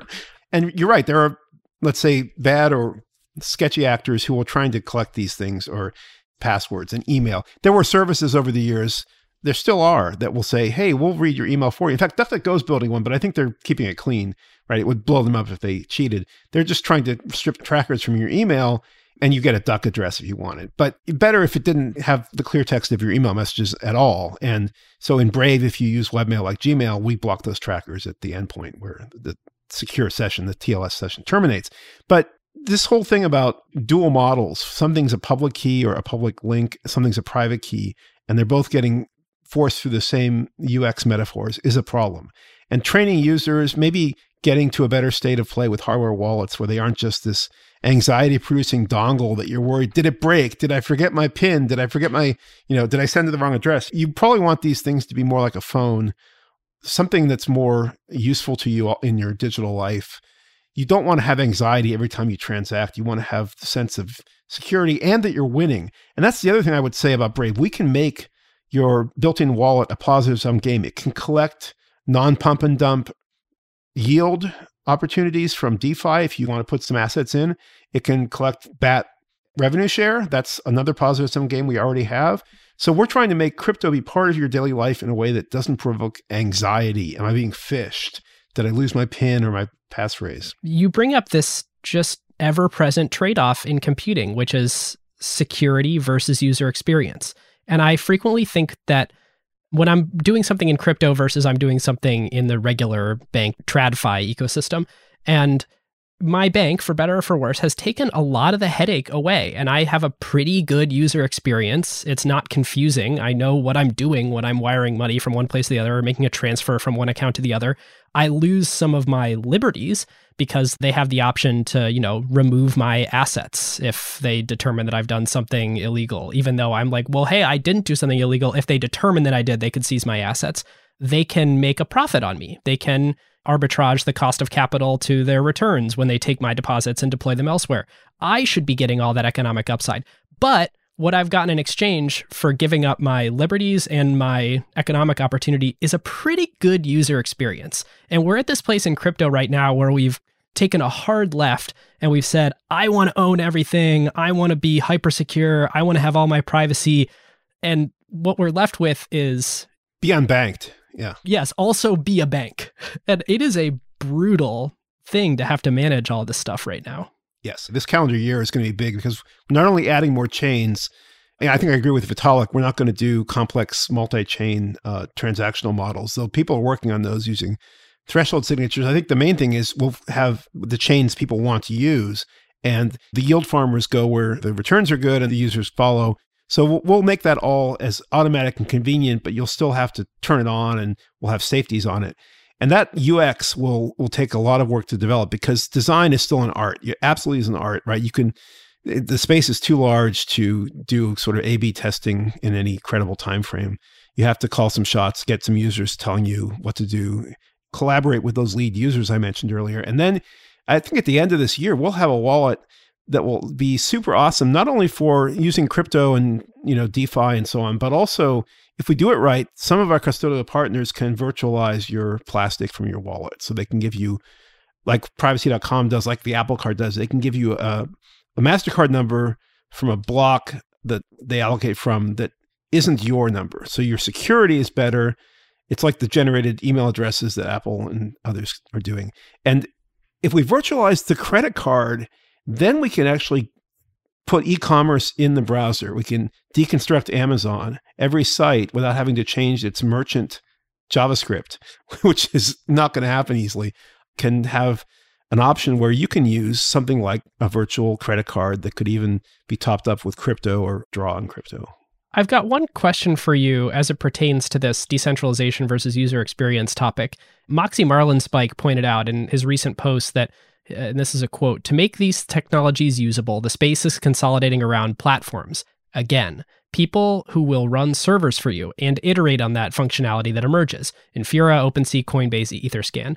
And my question for you is, do you think it is the case that the user experience that users want and the developer experience and sort of ecosystem speed that programmers want necessitates these centralized choke points no matter what generation of the web we're on? So it's hard to beat a server when you want to do something like index Ethereum's history into a database with multiple ways of querying it. So I'm not going to do that on my machines. I'm going to use Etherscan or something like it. And if Etherscan has trackers or bad ad tech in it, I'm going to use Brave and block those. But it's hard to beat a server sometimes. And I agree with Moxie, right? I like Moxie a lot. I met him once at Mozilla in the old days. He and colleagues did this blind context matching system, contacts, I should say, like your address book contacts for Signal, because they had this problem that your friends are on Signal. Signal uses the phone number as identifier. But how will they help you find your friends without reading your address book, which is a privacy problem? And the way they did it used Chown blind signatures and hashing and so on. And it's clever and it runs in a secure enclave on the server, which is something we're also using at Brave. So I agree with Moxie's essay. There's a larger toolkit from cryptography, the original crypto, which some of my cryptographer friends are still mad as crypto's been annexed by cryptocurrency. But there's a larger toolkit and it works on servers, on centralized systems as well as in decentralized systems. And decentralized systems, even Solana, there's always a trade-off. If you really want, certain guarantees and certain latency, you're going to want a server, and you're going to want even the network to that server to be provisioned a certain way. So there's no free lunch, and there's a larger universe in which I think blockchains and networks, peer-to-peer networks, make sense, but also servers will endure. That's why I get annoyed when people think that Web 2, Brave's 2, Web 2. Well, Web 3 is not going to replace Web 2. It's going to extend it in a way that eventually, perhaps, if it's like McLuhan's laws of media, it's going to mock and torture Web 2. But that's far in the future. And in the meantime, it's going to be extending it so that we can get users using it. And there are ways that users will want to use it that are going to be like Etherscan or a proxy farm like Infura runs or Bison Trails, or there'll be servers you'll want to go to. But if you have these cryptographic protocols, if you have strong muscular clients like Brave, if you have that market power as a small user through essentially unionizing with other users of that client, then you should be able to get better privacy, better security properties out of the server. It shouldn't just be raiding your data. It shouldn't be just betraying you in some way while it's whispering in your ear. It should be a fairer deal. And that can be done with, cryptography broadly construed. So I liked Moxie's essay quite a bit. This is a great time to tell you about one of our very favorite companies, Crusoe. So Crusoe, as listeners know by now, is a clean compute cloud provider specifically built for AI workloads. NVIDIA is one of their major partners, and literally Crusoe's data centers are nothing but racks and racks of A100s and H100s. And because Crusoe's cloud is purpose-built for AI and run on wasted, stranded, or clean energy, they can provide significantly better performance per dollar than traditional cloud providers. Yes, we talked about that on our ACQ2 episode with Crusoe CEO Chase Lockmiller. The other element that makes Crusoe special is the environmental angle. Crusoe, of course, locates their data centers at stranded energy sites. So think oil flares, wind farms that can't use all the energy they generate, etc., and uses that power that would otherwise be wasted to run your AI workloads instead. Yep. Obviously, it's a huge benefit for the environment and for customers on costs since Crusoe doesn't rely on the energy grid. Energy is the second largest cost of running AI after, of course, the price you pay NVIDIA for the chips. And these lower energy costs get passed on to customers. It's super cool that they can put their data centers out there in these remote locations where, quote unquote, energy happens, as opposed to the other hyperscalers such as AWS and Google and Azure, who need to build their data centers close to major traffic hubs where the internet happens because they are doing everything in their clouds. Yep. If you, your company, or your portfolio companies would like to use the lower cost and more performant infrastructure for your AI workloads, go to crusoecloud.com/acquired. That's CRUSOE cloud.com/acquired, or click the link in the show notes.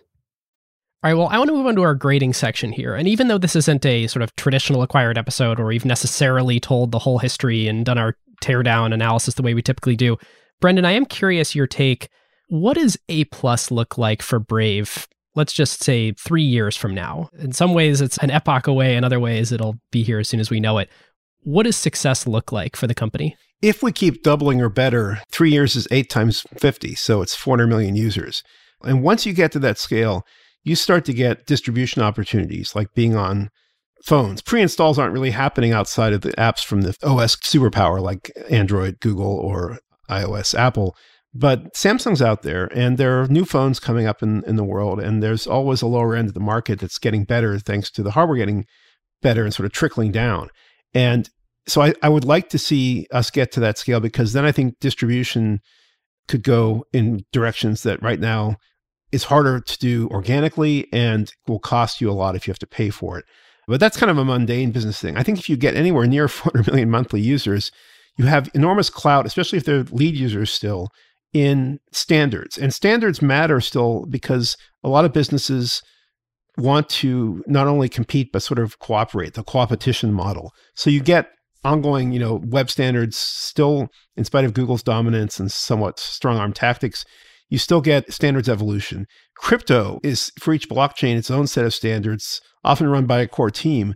But there's, as I said earlier, greater sort of de facto standardization on things like EVM compatible chains or smart contract systems, or things you can do with compilers and interpreters, even if you don't have an EVM work-alike in your node, in your network. So when we get to the scale of toward 400 million or more users, we will have opportunities to do things, including with the basic attention token, that we couldn't have done out of the box earlier, and that would look like having something more competitive with Google that's decentralized.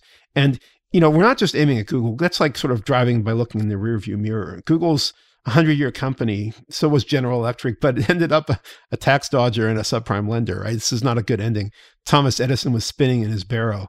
Google may end up that way sooner or later, but we're looking at a world where users are sovereign. That's the vision I mentioned earlier. You have these machines without being a burdened sysadmin. You should have say over them. You should have benefits from them. And it's not just economics in some, money grubbing way. Economics, really, the Greek word, right, means something about home economics, or about the home, or, the scale of human life where you live most of your life. And things have become very fraught and dehumanized at larger scales. But if we can get people operating better at smaller scales, then I do believe this will be good for the world. And I'm not just talking, pie in the sky, hobbits in the Shire stuff here. I see this with the creator economy. I see this with the YouTubers and the other creators. I see this with NFTs for all the clowning that goes on with NFTs. And actually, we'll be looking into NFT as a basis for further, sort of tokenomics for our creators in this new year. We want to see fans and creators directly connect, and we want to see them do it without being demonetized or interfered with, censored, all that stuff. And if this can be scaled up, it forms all these little networks that have these logistic curves that have their exponential phases that everyone loves. So people should want this for good business reasons, but you can't rate it through ad tech or tracking. You have to have a better platform and better sort of network for it. You have to have crypto in both senses, Moxie's cryptography and cryptocurrency or blockchain. And I think Brave at 400 million, we can actually make this real. We have 1.3 million creators verified. We would have tens or millions of creators. And that means people who have KYC'd themselves so that they can receive tokens? Yeah, or if enough people have self-custody, maybe we'll hang the self-custody wallets on the creator side, and you can just do an on-chain send on a fast chain with low fees, and you don't have to go through KYC at either end. Now, that was always what people told us to do. You should only do, direct on-chain. And I looked at it, and even with our Bitcoin prototype, it was too expensive. I talked to people like Balaji of 21.co, which Bitcoin bought. I talked to the Open Bazaar founder who actually DM'd me first. He said, we're thinking about adding BAT. And I said, aren't you Bitcoin without a fee? Why do you need BAT? And he said, well, nobody wants to send Bitcoin. They want to hodl it, which is very true, and which at the time it would have been a good strategy. Just sit on it. Don't shave those Bitcoins to send scraps to your favorite YouTuber. And, people will send Bitcoin. People are using Lightning more. Jack and so on are all excited about it, whatever. There's lots of options for this, but getting people to do direct on-chain sends is still challenging for the UX reasons we mentioned, the usability, the security, the sort of familiarity on both the sender and the creator who receives it. But with Brave at 400 million, we can hang self-custody on all sides of our ecosystem, even the advertiser side, the full triangle, and people can go peer-to-peer. They don't have to go through custodians if they don't want to. Now, like I said, if you're worried about, law enforcement, which you shouldn't be unless the government's gone bad, then blockchain forensics and exiting on a regulated exchange will still let the law enforcement do what they need to do. We're not trying to stand in the way of law enforcement doing what it should do. But this idea of getting to a big system of direct on-chain sends by starting there and limiting it to only those cases, or limiting it only to Lightning, which I was told to use before it was ready, years before it was ready, doesn't make sense. We've gone the other way. We're pragmatists. But as we grow and as we keep the custodial options going, we'll add the self-custody options and see what wins. Makes total sense. I'm sure you've thought more about the success case, but what's the failure case? What are the existential risks at this point? So there's always risks of some bad macro event or some bad crypto event. Crypto gets banned in the US or something like that. Don't think it's going to happen. One of the reasons is because I do see too many rich people partaking through their family offices and so on. But I do think there's a risk there, and I can't quantify it too easily, so we're just trying to carry on. It's hard to hedge anyway. I think there are risks with big tech. Big tech could still misbehave, and it still has even political power, though it's been getting beaten up more and more by both parties as time goes on. But that's a risk. Do you think that Facebook or Google or any of the others could ship a wallet in Chrome, for instance, or actually really embrace this? I bet there's somebody at Google who's looked at this. I know Google had a wallet, or may even have a wallet team that does some outward bound stuff, and they never connected it with Chrome. They never put it together. PayPal's going to do their own stable coin or whatever. You're going to see more wallets, and maybe you'll see them in big browsers.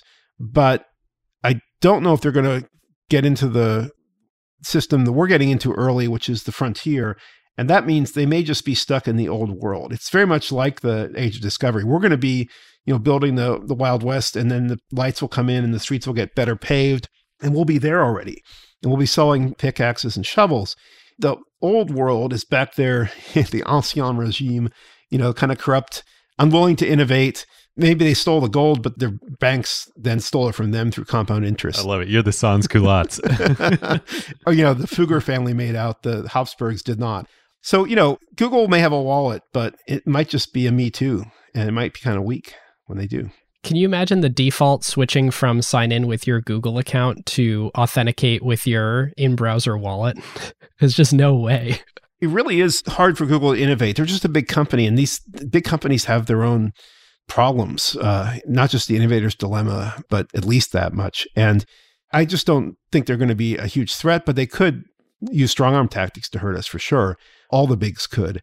And then there's our own execution risk and our own sort of competition with the growing new wave of privacy products, where I think we have to just compete. And competition's good. We learn from each other. There's a marketing component as you grow across the chasm where you're trying to convince people who don't know, again, a search engine from a browser, that your product is more private, it is faster, it's more trustworthy, it's got other good properties. Who do you consider your competitors? So would it be like Square or Block or MetaMask or? No, so we're trying to get people off of Chrome, and that's a matter of getting people to see that it's easy to migrate. You can even co-browse for a while, you don't lose anything, and then you can cut the cord with Chrome. People switch from Firefox. That happens over time because it's going down and people can see it, and sort of there are problems there. We can get people off Safari, but Safari is still privileged in Apple's OSs and kind of tied. So that's hard. Edge is somewhat privileged in Windows, which is a little hard on us. We're competing, I think, for thought leadership with other privacy firms. So there's Jumbo Privacy, which isn't really doing a browser, but it's coming up with stuff. It's another venture funded thing. DuckDuckGo's been out there a long time, and they've built up quite a reputation and brand name. You see their signs in airports. So they've done sort of a marketing first approach and gotten to a reasonable annual turnover, from what I understand. And that's got to be considered a competitor because they're doing desktop browsers on top of mobile now. But we look at the pie that we're dividing up as very large. If you're taking users from Chrome, we could both take and not really interfere with each other. The worst case to me would be, Duck and Brave start blooding each other in some mixed martial arts match to claim the privacy mantle prematurely. That seems needlessly destructive. But it is difficult marketing across the chasm. You have to say, we are more private, or we are better, or you should use us because we're faster or we're more complete. We block these threats that the other guy doesn't. And so some of that will have to happen. It's just going to have to happen for marketing reasons. All right, lightning round of carve-outs. David, give us your first one, and you and I'll go first, and then we'll kick it to Brendan so he can think on his. I'm going to make it easy. My carve-out is a book I'm about halfway through that I started reading because I saw you tweeting about it while you were in Hawaii. Project Hail Mary, Andy Weir. So good. Really enjoying it so far. So good. It makes me think about everything from scientific principles when I look around in the world. I don't know that book. What's it about? It's Andy Weir who wrote The Martian. This is his newest novel. Okay. And is story told in such a way that it's really fun to let it surprise you as you read the book. So I don't want to spoil it. Yeah, the Martian was good. Cool. All right, Ben, what you got? My quick one is the second book that I read on vacation, which is Open by Andre Agassi. His co-writer or ghostwriter, I don't know the right term, but it's the same Pulitzer Prize-winning writer who helped Phil Knight with Shoe Dog. And it is written in that same page-turning thriller style. And Andre Agassi had an unbelievable career, ups, downs. Shout out to friends of the show, Jeremy over at Tiny, and David Perrell, who at Capital Camp recommended the book to me, but it was just awesome. Highly recommend it. So I've not been reading enough, and I owe a friend at Apple a read of his new book, which is his first novel. But this is kind of negative, but I think it's important.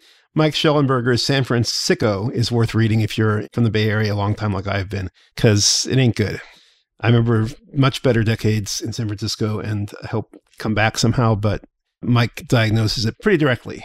I also would recommend an old book that a friend who only reads old books recommended to me, which you can find free copy of online, like LibGen, you can get it. It's called Dynamic Economics by Burton Klein. And you've never heard of Burton Klein. Burton Klein looked at how firms grow and how they start, sometimes as skunkworks projects. He actually looked at Kelly Martin's team. He looked at the Traitorous 8 at Fairchild. He looked at the China Lake Sidewinder, first practical heat-seeking missile development. And he made some killer observations about structure, sort of sociology, anthropology, hierarchy, about how firms go from innovation to rent-seeking to outright vampiric badness. And he had 4 kinds of firms. So anyway, Burton Klein, Dynamic Economics. It's an oldie, but underappreciated and still very much relevant. I wonder if I should give Elon Musk a pointer.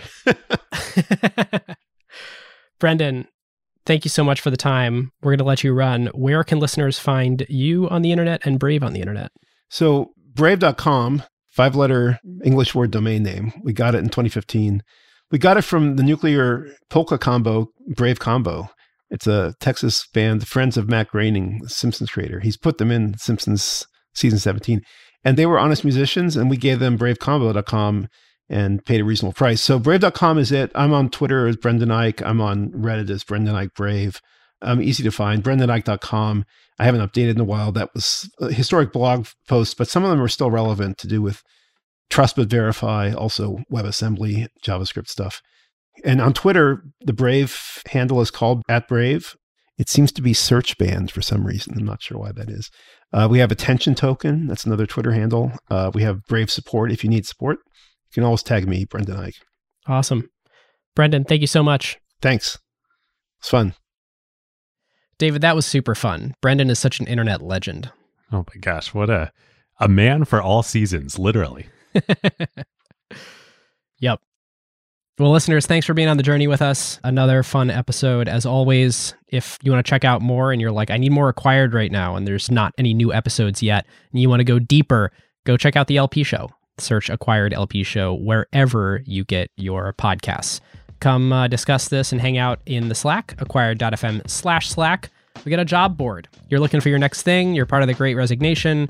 Maybe you're thinking about being part of the Great Resignation, and you are thinking about, you want to float your name for something, but you don't know what that something is yet. We also have that feature on the job board. So go to acquired.fm/jobs, find your next dream job. And we will see you next time. We'll see you next time. Who got the truth? Is it you? Is it you? Is it you? Who got the